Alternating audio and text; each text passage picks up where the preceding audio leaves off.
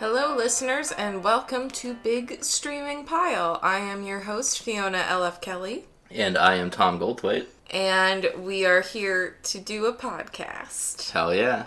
Okay, so this week, for the no one that was keeping track, this week was supposed to be the Emoji Movie, and we went to watch it yesterday, and we found out that the Emoji Movie is no longer on Netflix. Womp womp. Yeah, so we just moved to the next one in the list, which is Secret Obsession. So that's what this week's show is about, if you didn't look at the title before you start listening, because we have many devoted fans who will definitely do that. But anyway, this week's podcast is sponsored again by Audible. You can go to audibletrial.com/bigstreamingpile to get a free 30-day trial and an audiobook of your choosing. Audible's a pretty neat service. I use it. I use it and like it. So if you want to take advantage of that sweet, sweet deal, you can go to audibletrial.com/bigstreamingpile. And if you want to follow the show on social media and stuff, on Twitter, we are at Big Stream Pile, and on Facebook, you can just search Big Streaming Pile or Big Streaming Pile Podcast. My mom gave the Facebook page a like. My mom and my dad. Wow. It took them till the third episode to do it. Listen, they're old. They're too busy putting extra ellipses in their Facebook posts, probably. I'm going to feel really bad if my mom and dad listen to this now. and we're just roasting them for doing the very nice thing. It's very mild, very mild. Yeah, we love them. They're great. Yeah. They're fantastic parents. But anyway, do you want to talk about Secret Obsession and not my parents? Although I did think about my mom a lot when I was watching this movie, because... That's odd. Well... I thought about her a lot because she really likes the kind of like hard-boiled detective novel type of stuff. Okay. Some of which she probably should listen to on Audible. Again, you can go to audibletrial.com/bigstreamingpile. Boom. But Audible's instead, getting their money's worth. Instead, she goes to the library and just like rents audiobook after audiobook, which is another very good option because we also support our public libraries, even if they don't give us money. Stand the library, folks. Yeah. But, so Secret Obsession, from, that big hint, is exactly what you would expect it to be. It is, well, let's get into the plot. It's about, so the movie starts with a girl running away from an attacker that we, don't see. And as she's trying to run away, she gets hit by a car. Mm-hmm. And she gets really hurt, and she's taken to the hospital. And a guy runs in and is like, "I'm her husband, let me see her." And everyone's like, "Okay," and just lets this happen. Mm-hmm. And if you have already guessed what the movie is about, you are correct. It is. It has no surprises. It is exactly what you think it's going to be. And that is why I had so much fun watching it 3 times in preparation for this podcast. But, so, all this happens, and she eventually wakes up, and she doesn't remember anything. Mm-hmm. But they do say that she does remember how to, speak and stuff like that. It's just that she doesn't retain, her, memories. So yeah, I say that she still has her semantic memory, so she knows what stuff is. Right. And I think she also remembers her childhood to a certain extent, and family. She's sort of aware of some stuff. It's she knows as much as plot. They're showing her a lot of pictures, and she's asking about different things, and kind of doesn't know. But it is important that she knows who her parents are. Yeah, she knows who her parents are. She remembers her parents, which, skipping it a little bit, is when she does wake up, she sees her husband has no idea who he is. And he's telling her about various things, and she's like, "Oh, have you told my parents I'm in the hospital? We should see them." And he's like, "Your parents died in a fire," which is a horrible way to tell someone that. He couldn't even be "Oh, this girl just woke up from being hit by a car. Maybe we should ease into your parents are dead a little bit easier." But Nope. They died horribly in a house fire. They could not escape. It was terrible, awful way to die. But so then it cuts to a detective, and this detective's name is Detective Frank Page. He is played by the guy from the Allstate commercials, which is as distracting as you think it would be. At least for me. You said I have no problem. Yeah, I mean his voice is lovely. It is lovely. I thought he played the part like really well too. He did. This is not a criticism of how he was acting. He just put him in more movies. He is in a fair number of movies. Like, is he okay? I don't. Yeah. The movies for this podcast are most of the movies I watch, so it's bad. He's a good actor. He was good in this. I liked him in this. But I found it to be terribly distracting because, like, there were so many situations where an appropriate response would have been, "Are you in good hands?" And I just wanted him to say it really, really badly. That's fair. But, so again, this is, like, the most stereotypical thing ever that could happen. You see him buying a stuffed animal, but there are, like, no children around, and he sees a little girl admiring a bear, and I actually thought this part was pretty funny. And he's like, you know what, I'll take the bear too. And I was expecting him to give the bear to the little girl. No, he just has a bear now. He just takes it with him. And I was like, oh, okay. A bold move, honestly. Yeah, just literally. You gotta flex on the kids, because otherwise they're just gonna, drag you on Facebook 5 years later, so. Yeah. Get in while the getting's good, I guess. She was gonna boomer him, I guess. Yeah. I don't know.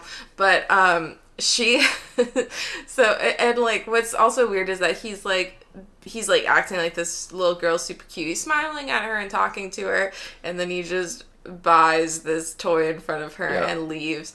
And then he goes back to his house where he's crying and wrapping these presents, and the only case he couldn't solve was the case of his daughter's murder, and his wife left him for it, and it's the week of the anniversary of her murder. So he is, like, extra on edge. And we are told all of this. Like, I know that a big thing is, like, show, don't tell. We are very explicitly told this, like, many, many times. Yeah. I mean, it does show him, like, our introduction to this is, like, we see him wrapping a gift box and then breaking down crying. Yeah. And then, like, we cut to, like, the family photo of him and his daughter, which is and like, there is a voiceover of his wife being like, "You're a detective. Why can't you solve your daughter's murder?" Which I think is so just incredible. Like, I really like it. It was, so I guess they showed and told, like, sort of at the same time. Because you could just remove that voiceover and you know exactly what was going on. Well, you knew what was going on from the trailer. I think that the first time I watched this when it first came out, because Netflix knows I love bad movies, so it, like, shows the trailers to me of, like, whatever came up, like, that day in bad movies, and I watched them, like, immediately.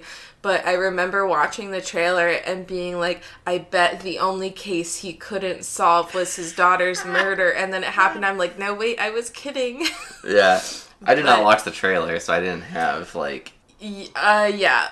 The trailer basically, like... So I actually said in a couple of group chats that I was watching this movie, and everyone, like, guessed the plot and asked if they were right, and I'm like, that is exactly what happened. So, anyway, this is, like, the emotional journey for that character, Detective Frank Page. So going back to Jennifer and Russell, who are the name of our...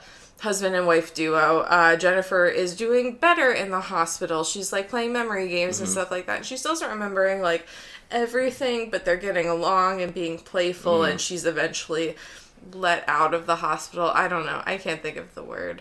Discharged? Discharged. There you go.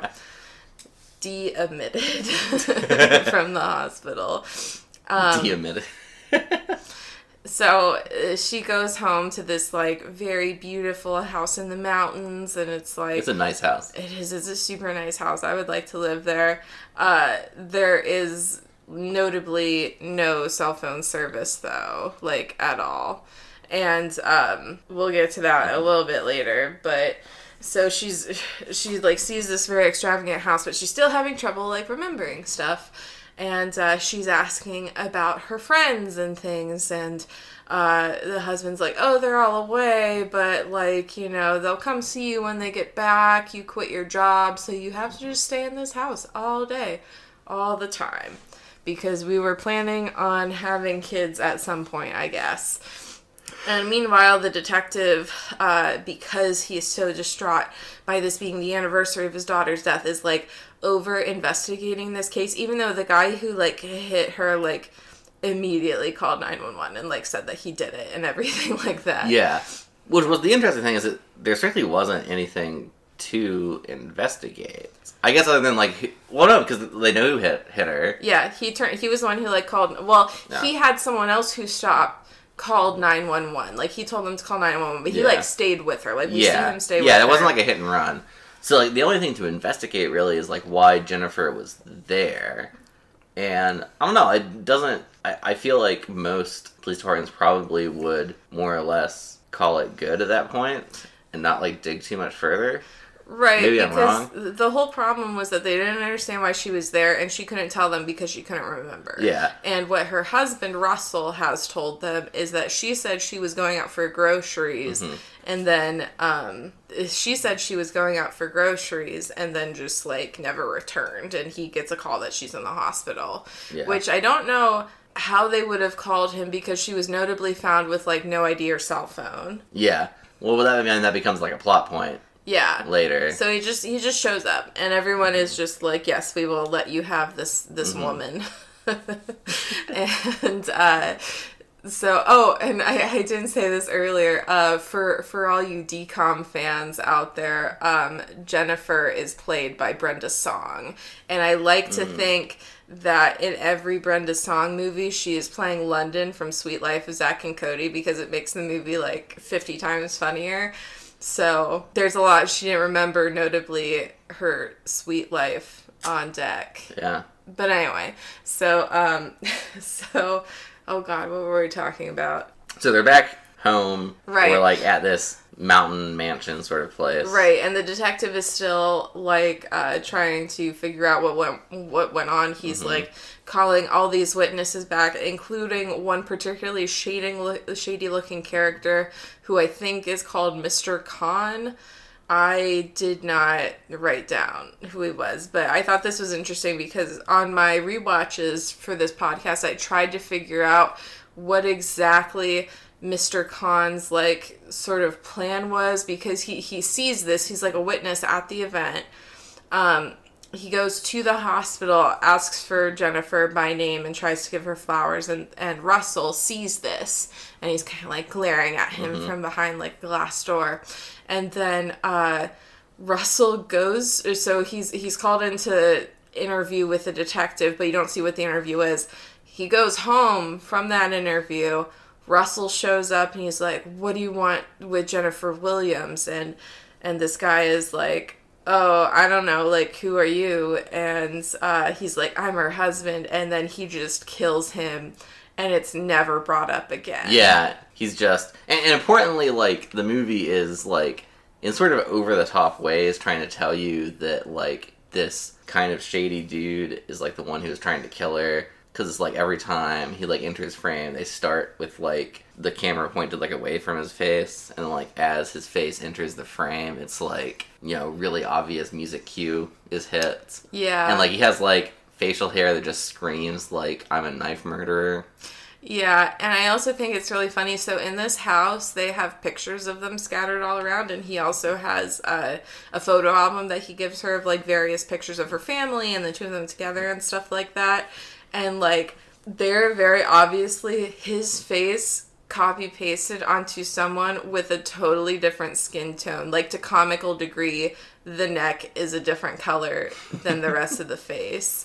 And it just tickles me every time because she, like, doesn't notice this for, like, a long time. And then she's looking through the photo albums, and I think that she sees in a mirror that the hair that's reflected is a different color than his hair, because his hair is blonde and the hair that's being reflective is black. Yeah. So I think that we can just kind of go ahead to, like, that sort of turning point in the plot, because, like, some stuff happens, but it's not super important, because like where it's headed to is that it turns out that this guy that claimed he was her husband was actually like a co-worker who like worked with her and her husband, who like they also met at work. So it was like, and he had like killed her actual husband and killed her parents and was intending to kill her, and that was like the opening scene. Right. Was him trying to kill her, but then she's like hit by a car and loses her memory, so he's like, I'm gonna pretend to be your husband now, because the reason he was gonna kill her was because of the secret obsession. Right. I also think it's interesting because he's like alone in the hospital with her, like before they realize that she's lost a lot of her memory, and he could have just killed her there, but for whatever reason he doesn't. Yeah. And this just sort of drives the plot forward. Mm-hmm. So all that happens. Detective Frank Page is on the case, and he ends up finding their house through various means because he's given the hospital and all these different people, like all these like fake phone numbers and stuff like that. So he eventually finds out where they are in their little mountain retreat. Jennifer is like trying to get his attention so that he can help her escape, and this is like a straight up like reference to Misery, where he's going out for various things and she is like having to escape while she's injured, because she's still very injured from the hospital. Like she's having trouble walking, which is sort of analogous to Misery, where his leg is broken the whole time. She has like a broken ankle and she's like having to get around on it and everything, while it's like not wrapped or anything. She's just like wearing normal shoes. It's very strange.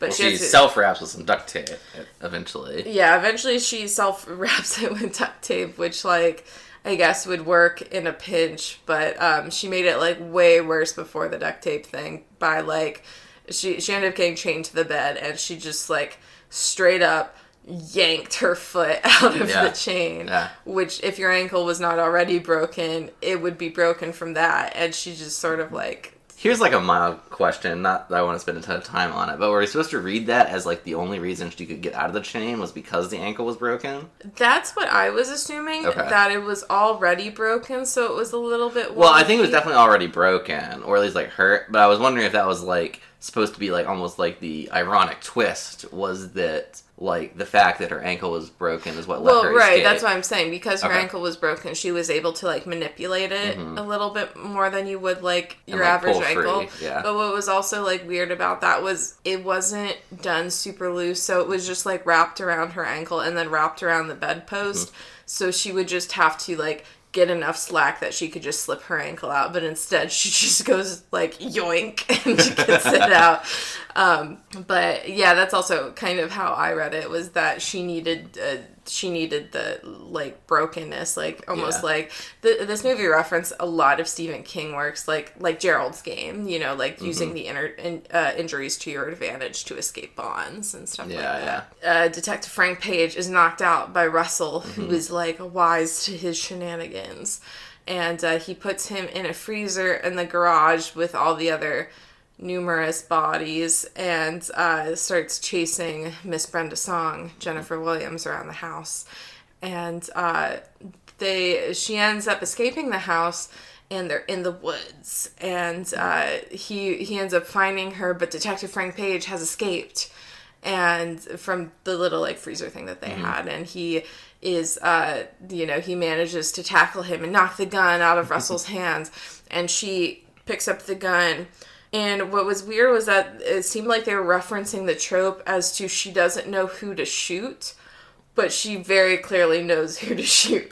I don't think it was referencing like who to shoot. It was just like they're like in a struggle and she has to like she doesn't want to hit the detective. Yeah, I know that, but it makes it look like she's like, which one do I shoot? Which is like a little bit funny, I think. But she ends up shooting him, and he comes at her, and she shoots and kills him. Yeah. And then she's taken away. And we cut to the end, where we see Detective Frank Page has packaged up all the presents he's gotten for his daughter, and he is donating them. Yeah, and he has a whole bunch of boxes on which he's carefully written in Sharpie, toys to donate. Yeah. Which was really funny to me, because he wasn't, as far as I could tell, like, every box was just toys to donate.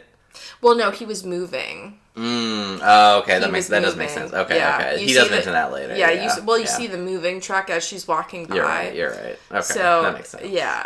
So that part I will give them. Okay, It did make I was sense. unfair. I was unfair. That was penalized me for unfair dunking. Okay. -3 points. So Jennifer walks by and he's talking to her and she's like, "Oh, I'm doing well," and all this stuff. He's like, "During my investigation, I found this note in your desk at work from your husband," and it ends with a note being narrated about, like, written from her husband right before their wedding, her real husband, about how, like, no matter what happens, like, you know, that moment will always have been, like, very, very happy. And then it's over, and this part was pretty short and we did skip some stuff, but it is exactly what you would think would happens. Yeah, and it was very, like, the parts we skipped were all, like, your standard, like, thriller, boilerplate type stuff. Right. Of, like, escalation and more tension. There's, like, a subplot that involves, like, his laptop, and she's, like, trying to figure out the password. Yeah, and she figures out, like, weirdly quickly that it's her name, but she has to know what her real name is. Yeah, like her actual, like, maiden last name. Yeah, because Russell Williams is, in fact, the name of her husband. This dude's name is Ryan Garrity, and he has just, like, assumed the identity of Russell Williams. Also, he leaves the house and doesn't do the phone wallet keys, which took me out of it. Yeah. Because she steals his wallet out of his jacket pocket, like, before he puts it on, and he this madman just leaves the house without checking if he has his phone, his wallet, and his keys. That was the movie. Do you want to get into the analysis, Let's Thomas? do it, yeah. Okay. Do you want to start, or should I start? I can start if you want. Alright, why don't you start? Alright, I kind of wanted to talk about, like, the nature of, like, predictability and, like, kind of gotcha twists. Mm-hmm. So, the movie clearly was following this idea of... So I want to, like, kind of set up a distinction between types of twists you can do in a plot. Mm-hmm. Where, like, some twists are just, like, cool and interesting. Mm-hmm. And are designed to just, like, be, like, surprising. And, like, they'll sometimes be set up that if you were, like, really super observant, you could, like, figure them out. I don't want to go into examples because those would be, like, spoilers for actual good movies. But I think everyone will know what I mean. Like, a really good twist is, like, if you, like, go back and rewatch, it's, like, everything's there, but, like, no reasonable person would figure that out. Right. So it's just a good twist. And there's other twists that are, like, really, like, telegraphed, and, like, they're barely a twist at all, but, like, that's fine, too, because, like, not everything has to be unpredictable. But this movie did what I'd call, like, a gotcha twist, which is, like, the style of twist that it's not, like, super clever, per se, but it's almost, like, it starts to feel a little mean-spirited. Right. Where it's, like, it's putting you where, like, the twist is supposed to make you feel a little bit dumb for not seeing it coming. Like, the twist is, like, he's not, like, really her husband. And, like, that's something where, for me, I hadn't, like, quite, like, from the very beginning, I'm like, he's probably not her husband. Yeah. But then, like, the movie did everything to say that, well, maybe he just really is her husband. And then, like, this sort of thing that was, like, the gotcha was when they're like, oh, like, he never, like... Well, the detective, like, asked, like, well, how did he identify her? And they're like, well, like, he, like, had some photos and identified, like, a tattoo or something. Right. And then, like, it's supposed to be, like, he never properly identified her. You should have caught that. That's the sort of thing that if he really was her husband, it's not like we would have seen that moment on screen necessarily, because it's not, like, important. Yeah. So it's like a cheap gotcha, where it's, like, it's not, like, a fair, where it's, like, they played on, like, a prejudice you have or something, or, like, played on, like, an expectation that's subverted. It's just, they just, like, skip over the places where you should have seen red flags, and then just were like, twist, look at that. Yeah, I think that what this movie plays off a lot of with expectations is a knowledge of the genre. Yeah. And your knowledge of tropes within that genre. Because if you know how this sort of movie is structured, you know that he's obviously not her husband. When you look at other sorts of thriller movies and stories like that, like you can look at Gone Girl and things like that really did play with it in really interesting ways of, the trope of, is this person really who they say they are? This person's so close to me, because that's what's scary about it. That's what's driving the plot, is that, like, the people who are close to you might be the ones who are the ones, lying to your face. Yeah. So, what I feel is part of the thing here with this movie is, like, it's clear that the movie wants you to be thinking about this, just from, like, the way it sets things up and frames it. But what makes it feel cheap to me is, like, yes, like, you know you're supposed to be thinking about it, but if you, like, set aside the genre expectations, there's, like, literally no reason to think this guy isn't her husband until that twist. Well, I think that there is, though. I think that, you know, when you see the pictures, you see that it's clearly, like, his face edited on to someone else and things like that. So I do think that there are little hints throughout the movie about that. I think it's interesting that in regards to that plot, because I have thoughts on other plots, but in regards to that plot, the twist is that there's not a twist.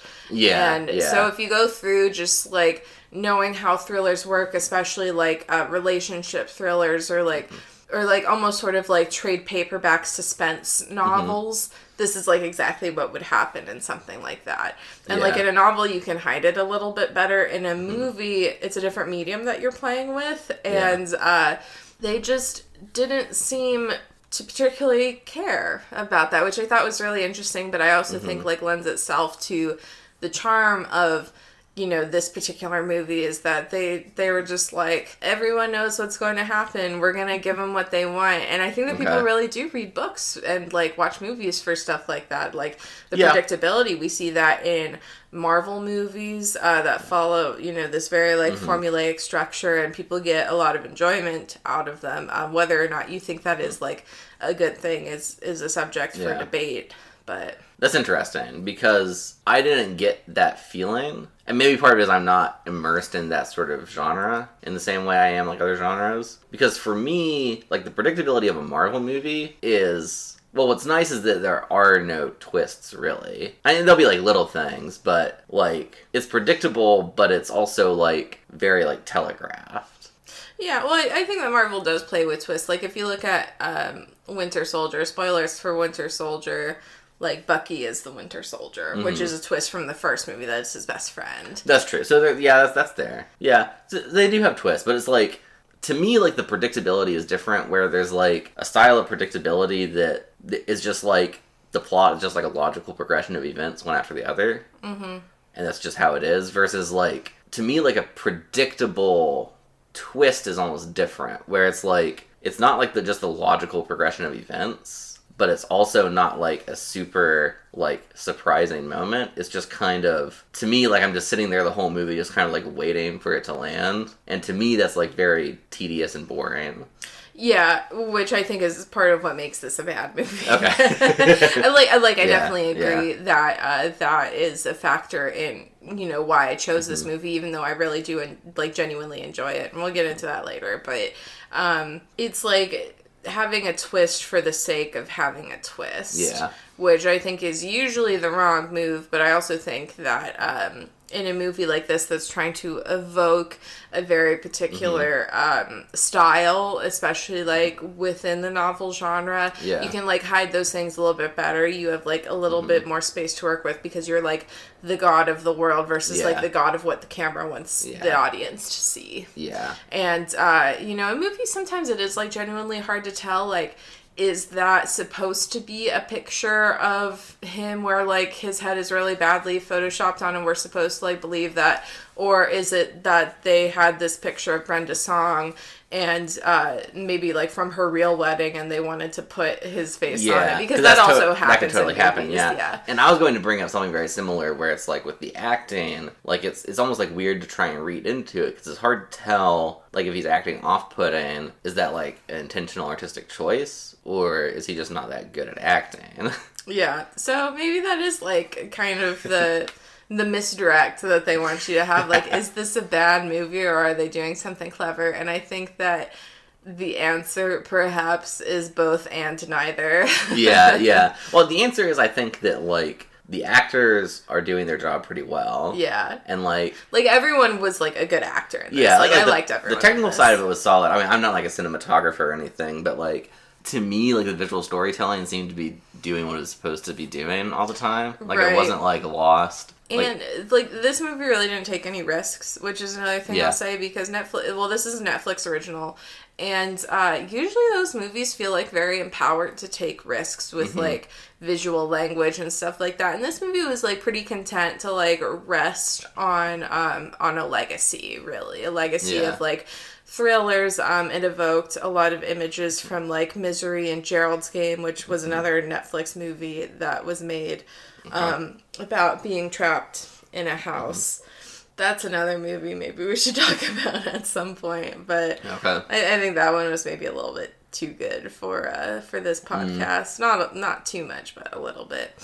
But so yeah, it was like resting on Stephen King. It was resting on all those like really great, like almost pulpy trade paperback like books about suspense and like, you know, families and even like at times hard-boiled detective novels and things like that. I guess like part of it too is that I feel like in that style, like at least what I have seen of it, like when the plot is very predictable, the appeal has to come from like the characters. Right. But part of, I think, a weakness of this is there's very few characters, and all but, like, the lead two have really not very much screen time. No, and you don't really get anything about their personalities either. Yeah.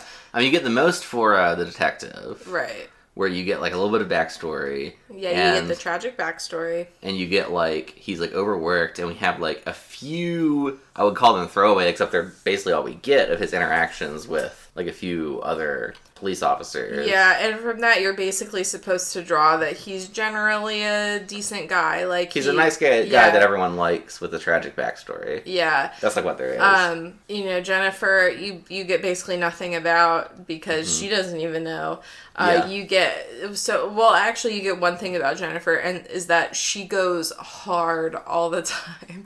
So like in a lot of movies like that, people will be like a little bit content to just like be good for a while for their hostage or for their captor rather, but every single time she's left alone, she's getting into shit, and I think that's like sort of incredible. Yeah, and well, she was, I think, by a large margin, the best developed character in the movie, which I mean makes sense because it's like her movie. Yeah.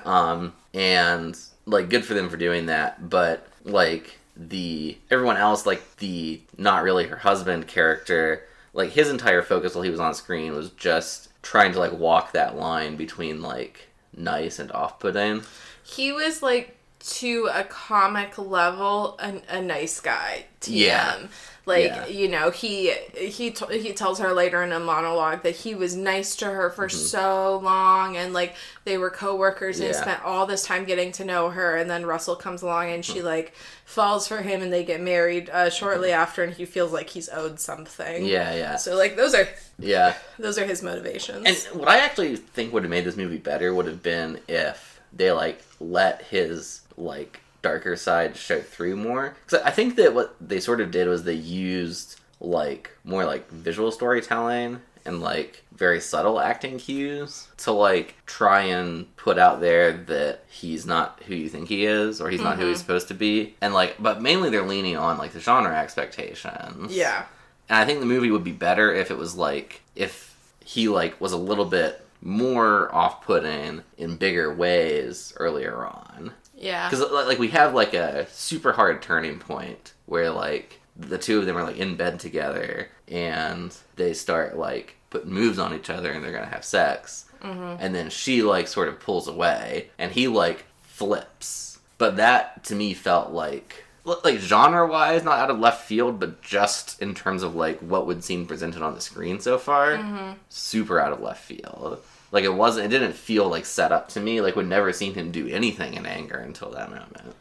So, like, I feel it would have been better if they had telegraphed his turn a little bit better, especially, like, towards her. Because, like you said, like, we do get him, like, killing the guy, which I guess is, like, a tell. But he's, like, he's, like, unfailingly, like, kind and understanding towards Jennifer until he basically, like, gets right up to the edge of sexual assault, like, really fast. Yeah. Which I guess is, like, realistic in a sense, because, like, that is how that goes. Yeah, that is how, like, the nice guy thing kind of works. Yeah. So there is, like, realism to that, but it does make for a really jarring turn in the story. We forgot in the plot to talk about what I think is the funniest part in the movie, which is when she when she is regaining her memories. She remembers her wedding, and then she starts to remember her wedding nights where I know where this is going. where you see her kissing this guy, and at first the memory is fake Russell, but then you see the memory again later, and it has turned into real Russell when she remembers who her husband really was. And this memory never fails to crack me up. So she's like kissing this guy, and you think the memory would be just that. But then he like very clearly goes like, he like lowers himself down and like leaves the camera entirely, so he's clearly like in between her legs, and then she's just like, oh, like and it's so funny. And then like it was so funny too when she gets the new memories that like the guy who pops up is like her real husband, and I'm just like, oh man. And he just looks like so like he almost has the expression of he's just like he's just excited to be here. Yeah, and I think that they were trying to be like, oh yeah, her husband, what a nice guy, making sure she finishes too. Like, I'm like, what are we doing? This is very strange. It was like oddly specific. Yeah, it was. But that also fits into like it's kind of nice to see it shown. You know, like helping to like be like, this is what like cool guys do. Yeah, and like I don't know, which does like sort of contrast with when he is like, no, you owe me this. I was in the hospital for you, like doing something that I mean, people don't get nothing out of it. I think it's like sort of silly when people say you don't get anything out of it because like, you know, going down on your partner, like that makes people feel good. They did a good deed. They did a good deed. 100 good deeds for Eddie McDowell. That was gross. I'm sorry. So on that note, do you want to talk about the thing that I thought was a legitimate, like, reversal of expectations? Okay. Yeah, I do. So a trope that you see a lot, in particular with detective and, like, pretty young girl stories is that the girl that is rescued will either become a daughter figure or a girlfriend. And this movie didn't do that. Yeah. Like, from what you got from their little epilogue that they did, this is a person who she probably worked with when, like, this was all being figured out by the police, and she just sort of says goodbye to him, presumably to, like, never see him again. That's sort of the implication, yeah. Yeah, that's the implication, that she's just going not like in a bad way. Just no, like, no. They're going their different ways. Like, yeah, like the reason that they have interacted with each other is like now over. Yeah. Of course, on Facebook, nothing's ever really over. They're going to be, you know, seeing each other's weird like Facebook statuses and she's vague booking for the rest of their lives. They're going to find out like each other's like political stances like through memes and be like, oh, I don't know about that. Yeah. That's the world we live in. You can't just leave an acquaintance on like a good note. Like you have to see like their weird like vague book bullshit just and leak he out over time. Retired. That was like the ending was that he retired from the force. So he will have lots of time to post minion memes to vague book about people like who are also on Facebook. I don't know. Use too many ellipses. He will tag her in posts that she like does not agree with. The world we live in. But anyway, moving on. I did think that was sort of interesting, was that it was, I think it was partially the result of, like, very underdeveloped characters, because it set it up in a way that he, like, that you would think that this case would be what he needed to feel, like, fulfilled, and, like, he has resolved his issues with his daughter's death. But we don't know enough about his daughter's death to really get an analogy from it, because his daughter was like a child. Like, she was a little girl. She was not a grown woman. She was like 10, I think they say. Yeah, they said she was 10. So not the sort of situation where it would be like, is this person her husband or not? And he didn't have the sort of father-daughter relationship with Jennifer either, because they didn't even meet, really, until the very end of the movie. Yeah, it's actually kind of a plot point that, like, he went to talk Russell, to her. Yeah, he went in, he sort of, like, low-key made sure she wasn't, like, talking to the police and sort of, like, isolated her. Which I guess that's, like, the other, like, red flag in the movie is when he, like, decides not to have her talk to the police. Right. So I thought that was interesting, and I think that it was a little bit unintentional, because I think that you are supposed to see that as analogous to his own daughter's murder, and that he feels fulfilled because he was able to save this other young woman. Mm-hmm. So the situations are actually pretty different. They're very different, and he just didn't have that sort of connection with this character. Yeah. So it almost accidentally becomes like a good subversion of a somewhat problematic trope. Oh, okay. Yeah, that's fair. Not intentionally, but it is certainly there, because that trope is pretty problematic, that women always become daughters or lovers. Yeah. But you don't get that from this movie. No, you don't. Mr. Allstate Man does not see London from Sweet Life of Zack and Cody as a daughter or a lover. She's just a woman who he helped. Well, something I noticed about this movie is it did seem to, like, sort of very carefully try and be, like, quote-unquote, like, woke at a lot of points. So, like, I was specifically thinking about, like, the way, like, the final scenes were kind of set up. Like, the movie clearly, like, it felt to me at least like they had, like, gone over, like, the sequence of events and, like, the script there, and, like, really tried very carefully to craft it in such a way that the detective was, like, important and had to be there for things to turn out okay, but he wasn't, like, saving Jennifer, if that makes sense. Right. And, like, I think she was doing, like, the crux of the work, and he was, like, there to assist her. Yeah. But she presumably would have also gotten out on her own. Well, see, that's why I don't think, because it is clear that not in that situation, but I think eventually, like, Jennifer was resourceful enough to get out on her own. Yeah, okay. If she wasn't going to just, like, die right at that moment, he just, like, if he because he did, like, want to kill her. He stated that, like, pretty specifically, that he was basically, like, done with her game. She didn't want to play wife with him. Yeah. So he was just going to kill her. Yeah. So I think the key thing is that they took, like, a lot of care to structure, especially, like, the final scenes, so that Jennifer always had, like, agency. Yeah. Like, it's not that she was, like, 100% going it alone, but she sort of always was just, like, the primary sort of, like, captain of her own fate. And really, like, the detective, like, his most critical moment is, like, when Russell's about to shoot Jennifer, and he sort of, like, throws himself at Russell and knocks him over. Yeah. But then, moments later, he's losing that fight, and Jennifer has to grab the gun and shoot Russell and sort of, like, take back control. Right. Which I think is, like, a good, interesting way to do it. So I do like those aspects of the movie. I think that this movie wasn't, like, careless. I think that it did think about stuff. I just think it wasn't, like, particularly innovative. Do you have anything else to say about Secret Obsession? No, not really. I don't either, and I think that is a good place to stop. Would you recommend people watch this movie after hearing our analysis? I did not like it. I found it to be, like, the worst thing this style of, like, suspenseful thriller can be, which is boring. Oh, I liked it so much. Okay. I liked it. Yeah.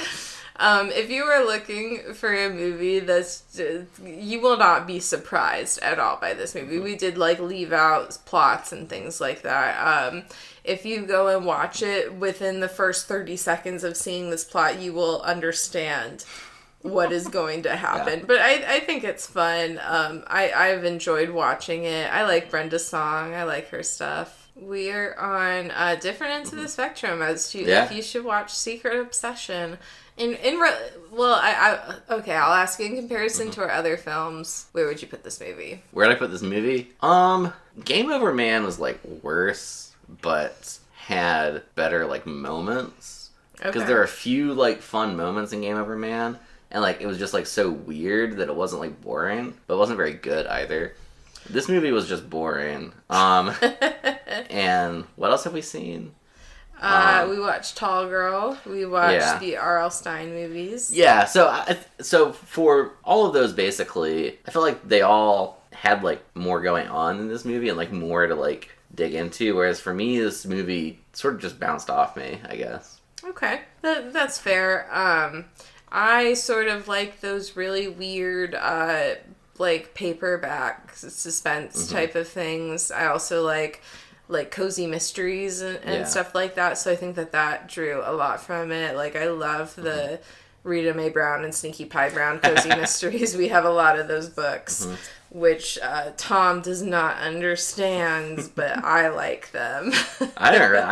I feel like if I read them, I'd probably mildly enjoy them. Do you want to read a book about a postmaster who solves mysteries? Well, she's a postmistress. She's pretty clear about that. She's a postmistress. I mean, if I had nothing better to do. I read those books when I was really young, and I wanted to be a postmistress who solved mysteries in a small rural town. And I have evolved in my views, and I don't want that anymore. I'm fine where I am. I do wish I could solve mysteries, though. That's always sounded pretty fun. You'd have to, like, leave the apartment, though. Maybe. Just a dagger to the heart. I could be like the Wade to your Kim Possible, Thomas. You'd be like, what, the hacker? Yeah, the hacker who just, I don't like soda, would be just a very large, like, cup of LaCroix. Yeah. Because he always had soda, and I don't like soda. I never watched Kim Possible. Oh, it's great. Other than, like, an off, like, episode or two. Well, we didn't have, like, cable growing up most of the time. Yeah. So there's a lot of stuff I didn't And you really also watch. had a brother. You didn't have, like, you know, a sister running around who probably would have really liked Kim Possible. Yeah, that's probably. Go watch the Disney Channel movie Kim Possible. No, don't do that. Maybe we'll cover Disney Plus later, and we'll talk about the Kim Possible Disney Channel movie. But yeah, next week is Friend Request. Ooh, buddy. And for the 10 other people who've seen Friend Request, I have seen that movie 7 times already because I hate myself. And I'm excited to watch it again. So, yeah, goodbye, everyone. Goodbye. Introducing Tales of the Voidfarer. Join the spacefaring adventures of a group of misfits in this D&D 5th edition podcast inspired by the 2nd edition setting, Spelljammer. My name's Marco Astorio. My character is a Githyanki. My character is a Doar, adorable little penguin people. You're Ravenous, right? Yes, and you are? It's a pleasure to meet you. My name's Luckbeak Cumbo. My name is Captain Valeria Rain, and welcome aboard the Voidfarer. Luckbeak, Ravenous, come on! There's so much to see over here! Catch new episodes of Tales of the Voidfarer every other Tuesday, wherever you get your podcast fix. That's funny. Wait, did you just say that's funny and not laugh, Ravenous? We really have to work on your social skills.